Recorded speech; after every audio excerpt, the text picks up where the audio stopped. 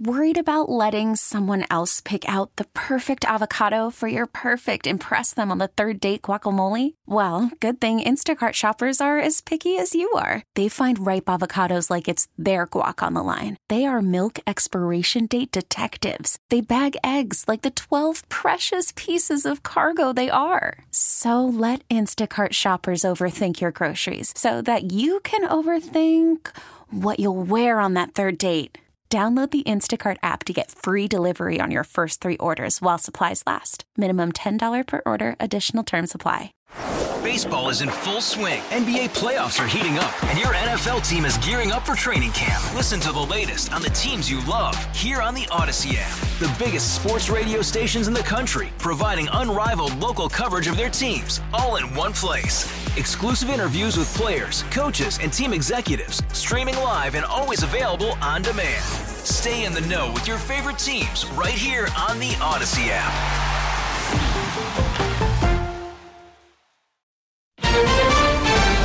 Missing evidence in Capitol attack. A gap in the official records during the assault. Push for Ukraine ceasefire. The situation in Mariupol is just so dire. Will Smith's apology. I was wrong, he said. Good morning. I'm Steve Kathan with the CBS World News Roundup. New questions about what President Trump was doing while the Capitol was under attack on January 6th, 2021.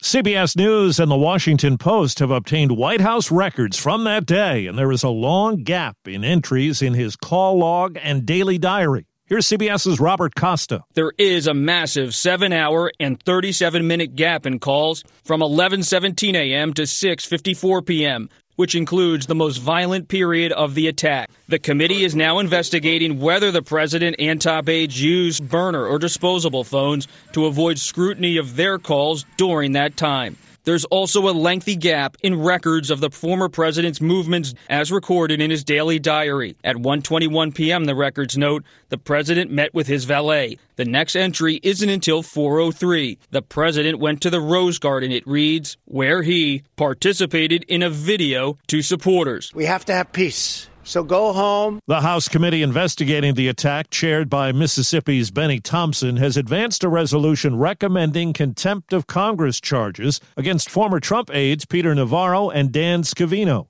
In Mr. Scavino's case, he strung us along for months before making it clear that he believes he's above the law. The committee plans to interview former Trump advisor and son-in-law Jared Kushner on Thursday. A federal judge said yesterday that former President Trump, quote, more likely than not, committed a felony by attempting to obstruct Congress when he tried to subvert the 2020 election.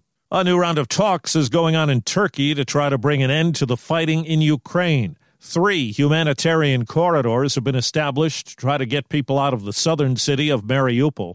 CBS's Holly Williams has our report this morning from Ukraine. Irpin, just north of the capital Kyiv, and Trostyanets to the east have been recaptured from the Russians, according to the Ukrainian military. In many places, Russian ground forces are stalled and taking heavy losses. The occupiers are pushed away from Irpin and Kyiv, said Ukraine's President Volodymyr Zelensky last night. But he also said it's too soon to talk about safety. That's exactly what we found when we tried to visit the town of Makariv yesterday. Ukrainian forces say they recaptured it last week. But as we approached its outskirts with a convoy of Ukrainian troops, they told us to take cover because the Russians were watching from the sky. Back to the cars. Back to the cars. We turned back, travelling at high speed. We're hearing shelling. There's one just now.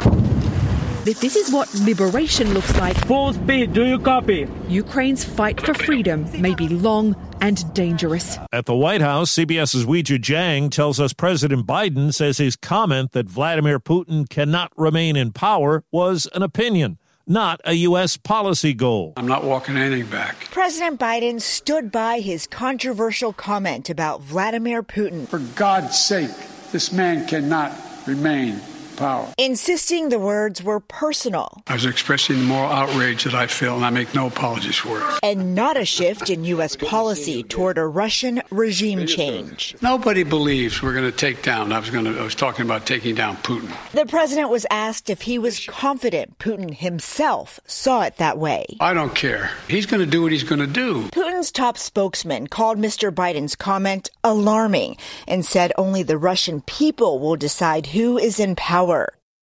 As the Motion Picture Academy reviews The Slap at Sunday night's Oscars, we've heard from the star at the center of it. Will Smith says his behavior was unacceptable, inexcusable, and he was wrong. After staying silent following his altercation with Chris Rock, Smith went on Instagram to say the joke about his wife's medical condition was, in his words, too much for me to bear. He then issued a personal apology to Rock. Police here in L.A. say Rock has declined to file a police report, so for the moment no charges will be filed, but Will Smith could face disciplinary action by the Motion Picture Academy. Steve Futterman, CBS News, Los Angeles. The next battle is likely in the courts now that Florida's governor has signed a bill that bans instruction on sexual orientation and gender identity in grades K through 3. Critics have labeled it the Don't Say Gay bill. Republicans say the measure is reasonable. Well, more than 2 million American women live in places with no access to prenatal care. CBS's Janet Shamlian takes us to the Texas Panhandle. With 2 small children and a baby due in June, Kaylee Samuelowitz has a lot on her plate. When you go into labor, how long will it take you to get to the hospital? About an hour. How many miles is it? 60. Fewer than half of rural Texas hospitals now deliver babies. It's just so expensive. They just get to the point where they have to make a decision on that. Jeff Barnhart runs the Hereford Regional Medical Center in the Texas Panhandle. How often are you short of labor and delivery nurses? We have to go on diversion part of the week. That's when a woman in labor is taken by ambulance to another hospital. Samuelowitz is on alert as her due date gets closer. Even if I think it's labor, even if it might not be, we'll just head that direction.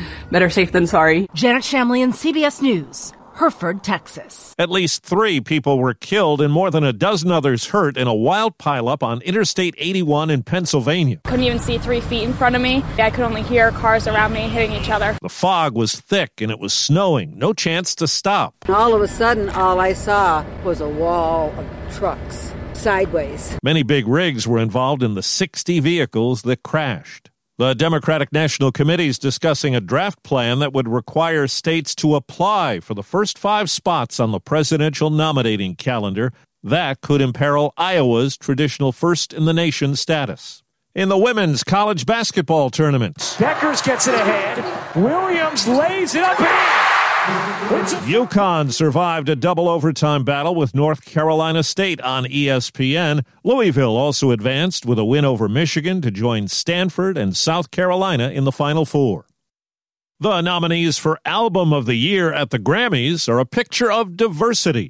Lil Nas X's debut studio album, Montero, was announced with a fake court hearing on TikTok and a partnership with Taco Bell. Believe it or not, Jon Batiste recorded We Are in 6 days in his dressing room. What's old is new again with Taylor Swift, who spent the last year re-recording and releasing her old music after losing the rights to 6 of her albums. The remaining Album of the Year nominees are Tony Bennett and Lady Gaga, Billie Eilish, Justin Bieber, Doja Cat, Her, Olivia Rodrigo, and Kanye West. Jen Clark, CBS News. In a nod to diversity at the NFL owners' meeting, it's been decided the league's going to require all teams to employ a woman or a member of an ethnic or racial minority to serve as an offensive assistant coach starting next season. And that's the World News Roundup. I'm Steve Kathan, CBS News. Hey, Rob Bradford here. I have set out on a mission with my good friends at FanDuel to prove what I have known for some time. Baseball isn't boring. Now I have a daily podcast to prove it with some of the most notable people in the baseball world, screaming baseball isn't boring from the mountaintops or at least agreeing to come on our show. Players, managers, GMs, and yes, even the commissioner of baseball, Rob Manfred. It has been a constant wave of baseball's most powerful voices. So join the revolution. Subscribe and soak in Baseball Isn't Boring. Listen on your Odyssey app or wherever you get your podcasts. You'll be glad you did.